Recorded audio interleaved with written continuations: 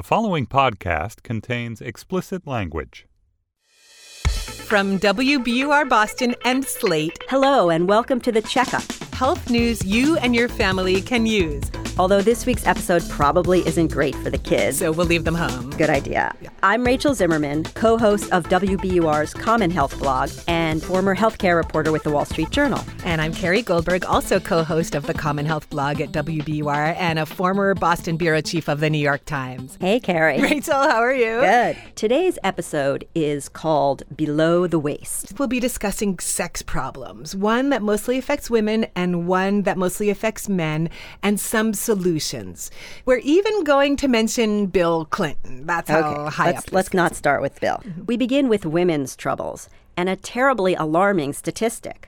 A recent national survey on the sex lives of men and women found that about 1/3 of women experienced pain during sex. 1/3. So that's almost unbelievable. That's huge. It's probably underreported, Carrie, right? Because no one wants to admit they're having bad sex and trouble in bed. No one wants to admit it even to themselves, I think. Right. And this is beyond mere discomfort. This is, mild to moderate pain. I spoke with the author of that sex survey, Debbie Herbenek.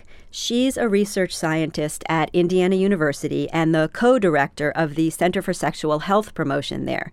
And she told me she's about to publish a new sex study that confirms that 30% number. Wow, because I bet a lot of people questioned a number that high, right? She might have questioned it herself. Right. And this new research drills down even further. It talks about how long the pain lasted, where in the body it was located, and what, if anything, individuals did in response to the pain.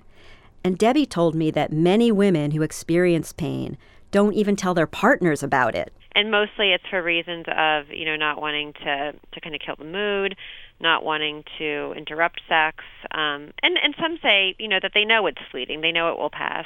Right. One woman was actually kind of funny and made kind of a comment in the survey that it would take longer to tell her partner than it would for sex to finish. Oh, my gosh. Is that where we are? But that's a reality for some couples, Yeah, right? That, right. Sometimes sex is very quick. And what about the whole secrecy part, which really intrigues me?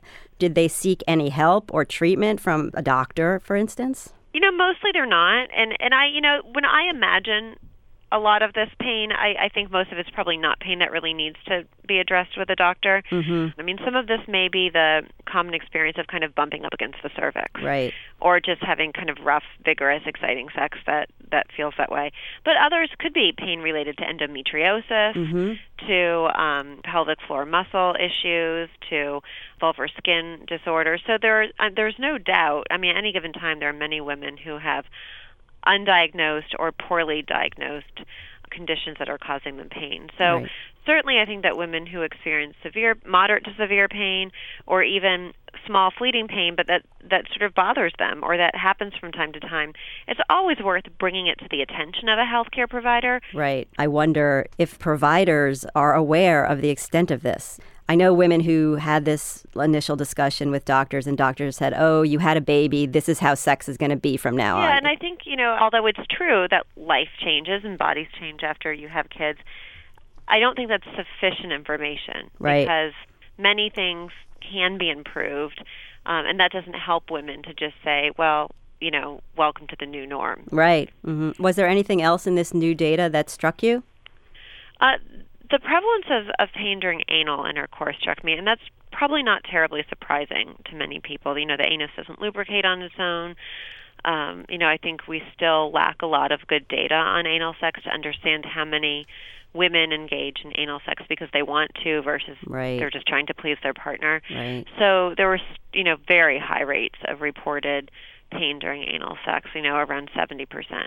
So given the last data and this new research that's coming out, what's your takeaway on this particular issue? Yeah, my takeaway is that, some degree of pain is common for women during sex.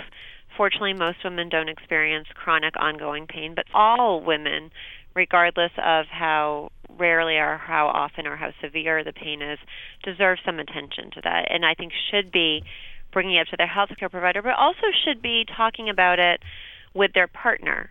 Giving a partner some insight into your life, it helps you become more intimate. It helps you understand so Right. that your partner knows to be careful and sensitive and gentle. So wait, I just can't imagine like suffering pain and not telling anyone about it. Can you? Well, I can imagine it because I was one of those women. All right, tell I didn't suffer for years. I wasn't one of those women, but a few years ago, I was having pain during sex. I tried to ignore it for a while, as you do, you know. Well, wait, I actually don't know. So what kind of pain? Like excruciating pain? Not excruciating, but extreme burning. I don't want to get into all of the details, but suffice to say, it was startling enough that I soon realized I had to go figure out what was causing it and fix it. So I went to my OB, who I love, and she did a pelvic exam, and she told me that my pelvic muscles were totally clenched in spasms. So what do you do? Well, after the exam, she took out her little prescription notepad and actually wrote me a prescription for pelvic floor massage. I kid you not. Sounds like the most intimate form of massage possible. Right. Anyway, I ultimately did go to this incredible pelvic floor physical therapist. Wow. And, you know, I thought, okay, they'll give me Kegel exercises, you know, Right. clench your P muscles and... Right. But it was way beyond that. I mean, there was biofeedback, there was keeping a bladder diary, discussions about dietary changes that could help. There was actual massage. Did she touch you? Yeah, she did. She did an internal pelvic floor massage. With her fingers? Yes, indeed, baby. Okay. So mean- this is sounding like sexual, though. No, I mean, is getting a pelvic exam when you're pregnant sexual? It's like that. Okay. So you have somebody giving you an internal massage, theoretically to relax those muscles. Right. But I have to say that I think that would make me more tense than I was going into it. Well, that was not my experience. I mean, Okay. it was more sort of holding the muscles, having me feel the pressure, and then relaxing around it. Believe it or not, it was not sexual in any way. I do believe you. So it was kind of an education in your own anatomy to some extent? Very much. And I talked to Jessica McKinney, who is a physical therapist here in the Boston area, and she specializes in pelvic floor health. And she explained to me some of her treatment techniques. Manual therapies are a huge component of our toolbox for addressing these issues. And that can be intravaginally or intrarectally, directly treating the muscles of the pelvic floor. So let's just be clear. You're in there with your hands. Gloved finger, and a little massaging. lubricant, in the vagina or in the rectum to directly do some release techniques for the muscles. So the pelvic floor as a muscle system, it's under our voluntary control. So we could all do it, what's known as a Kegel. We could squeeze and tighten those muscles. But it also has these like subconscious reactions. So it's a muscle that will tighten in response to stress, in response to tension and fear and anxiety, much like a lot of our other postural muscles. And so you're kind of starting from the point of, letting the patient know that that is the case, when we suspect that that's the case, and making sure that they're comfortable with what we're doing. Are you okay with us doing this? Because if you're not, there are probably plenty of other things that we can start looking at and doing. I don't need to make you more nervous in the process. And I so would it's- imagine for some of these women, it's such a relief just to be able to talk about their I vaginal do. issues with somebody who's listening and responsive and isn't Yeah. just on to the next topic.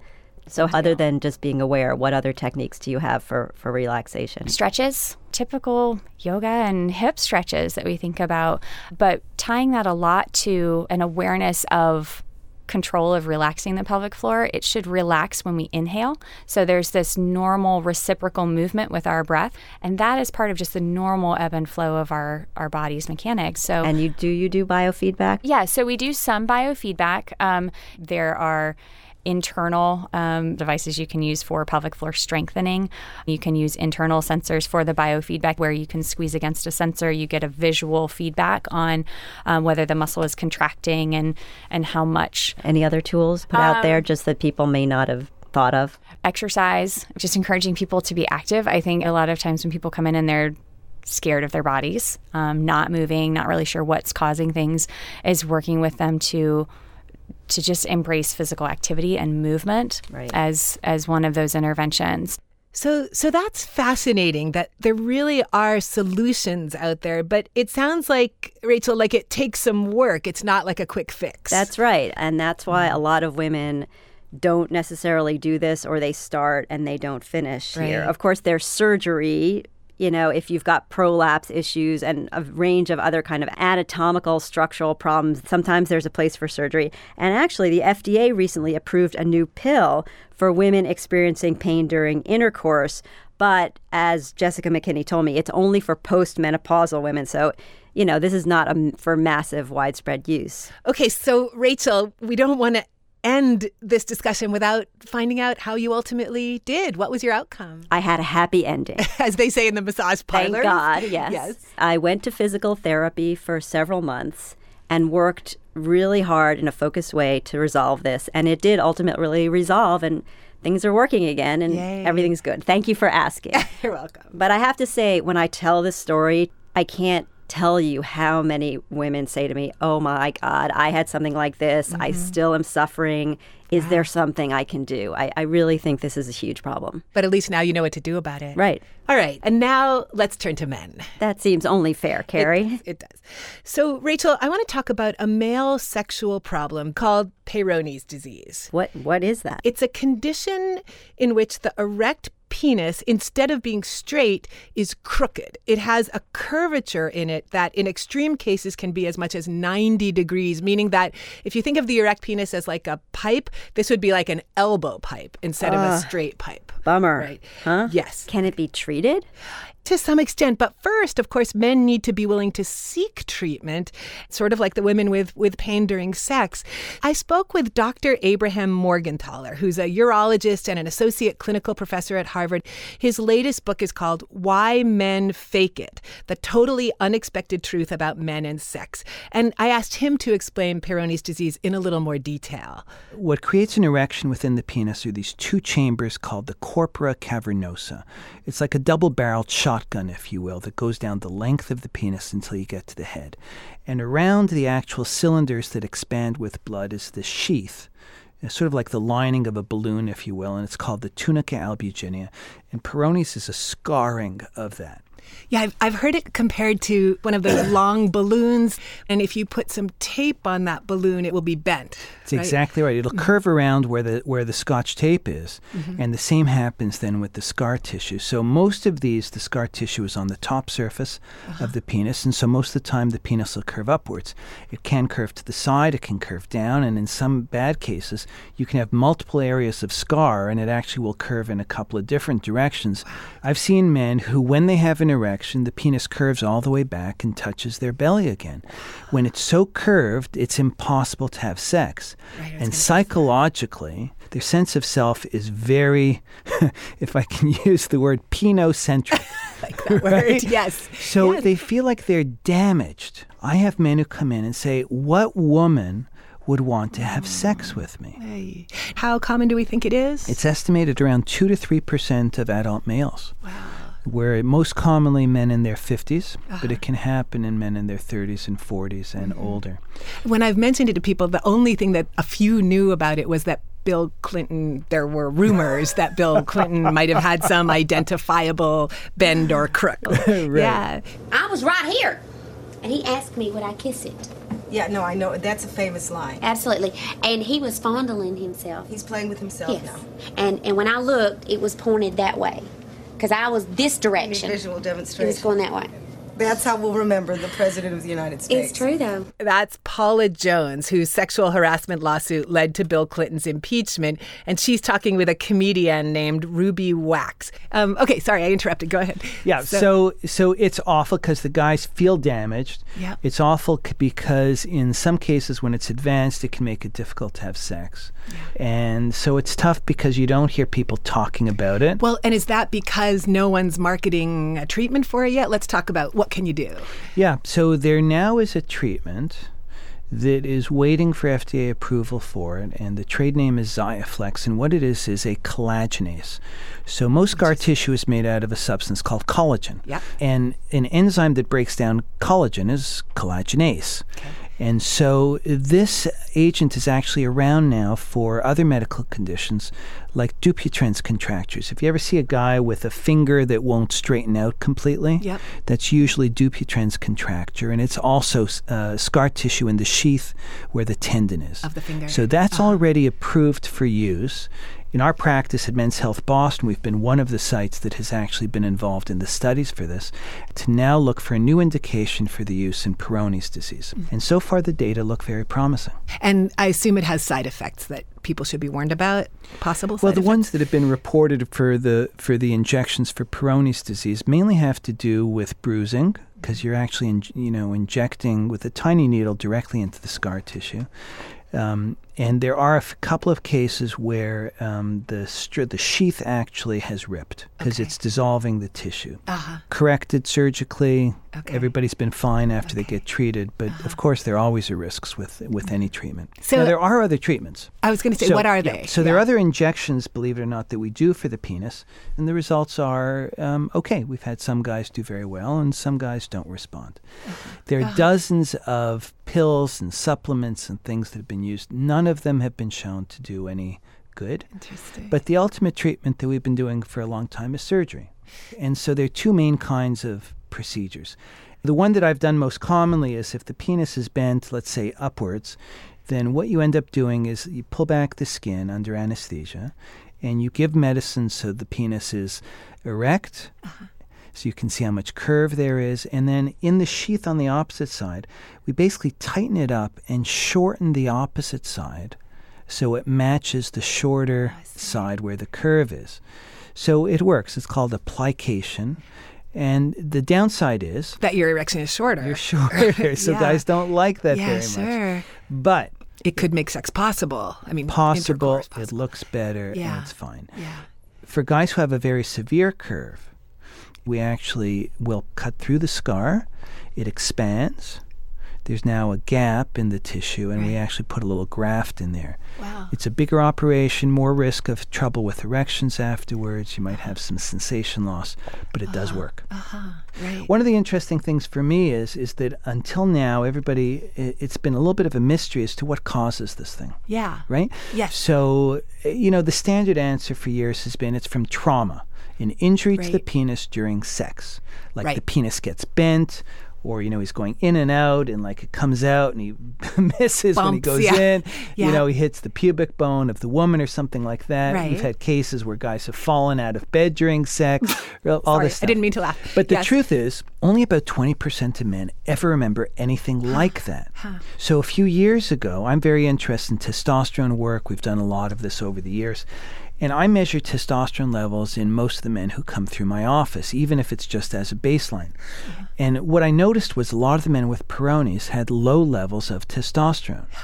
And so I had a fellow, and we put together our data, and we published it. And it turned out that 74% of men with Peyronie's disease had low levels of testosterone. So are you saying, men, maybe you should get your testosterone checked because otherwise you risk Peyronie's disease? So since our paper came out, we now have the first trial going on in our practice, Men's Health Boston. The study is ongoing. We'll see how it turns out. Is it a way of actually preventing the Peyronie's or treating it once you have it? Peyronie's is a weird and problematic condition. And there's some men who get a curve and then it progresses over the next year or more. So we're hoping that even if it doesn't make things better, it'll prevent it from getting worse. Okay, so Carrie, it sounds as though there are some alternatives to surgery. That first drug Morgenthaler mentioned. Right, Xiaflex. When can we expect the FDA to approve it for the treatment of Peyronie's? It's any time now, actually. Expect it any. I mean, that stuff is always unpredictable, but it could be really any time. So that's all for this week and our Below the Waist episode. And next week, we'll be going much, much higher up in the body, actually all the way up to the head. Ah, a relief. Yes, it's back to school time. So next week, we'll be talking about college students and mental health and what parents really need to know as they send their kids back to school. Okay. The Checkup is produced at WBUR, Boston's NPR news station. Our producer is George Hicks. The executive editor of WBUR.org is John Davidow. The executive producer of Slate Podcasts is Andy Bowers. I'm Rachel Zimmerman. And I'm Carrie Goldberg. Join us next week. See ya, Carrie. See you, Rachel.